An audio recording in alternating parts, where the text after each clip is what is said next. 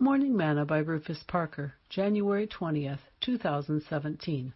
Although the fig tree shall not blossom, neither shall fruit be in the vines, the labor of the olive shall fail, and the fields shall yield no meat.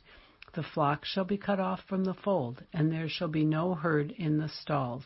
Yet I will rejoice in the Lord. I will joy in the God of my salvation.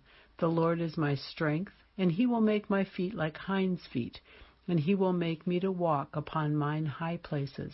To the chief singer on my stringed instruments. Habakkuk 3, verses 17 through 19. Today's morsel. Have you ever allowed anything or anyone to steal your joy? Have you ever allowed what someone else said or did take the pleasure out of your day? Do you allow things and people to steal your joy? Habakkuk seems to strike the chord of continual joy and rejoicing for us when he says that he will continue to rejoice in the Lord, though nothing else is going well for him.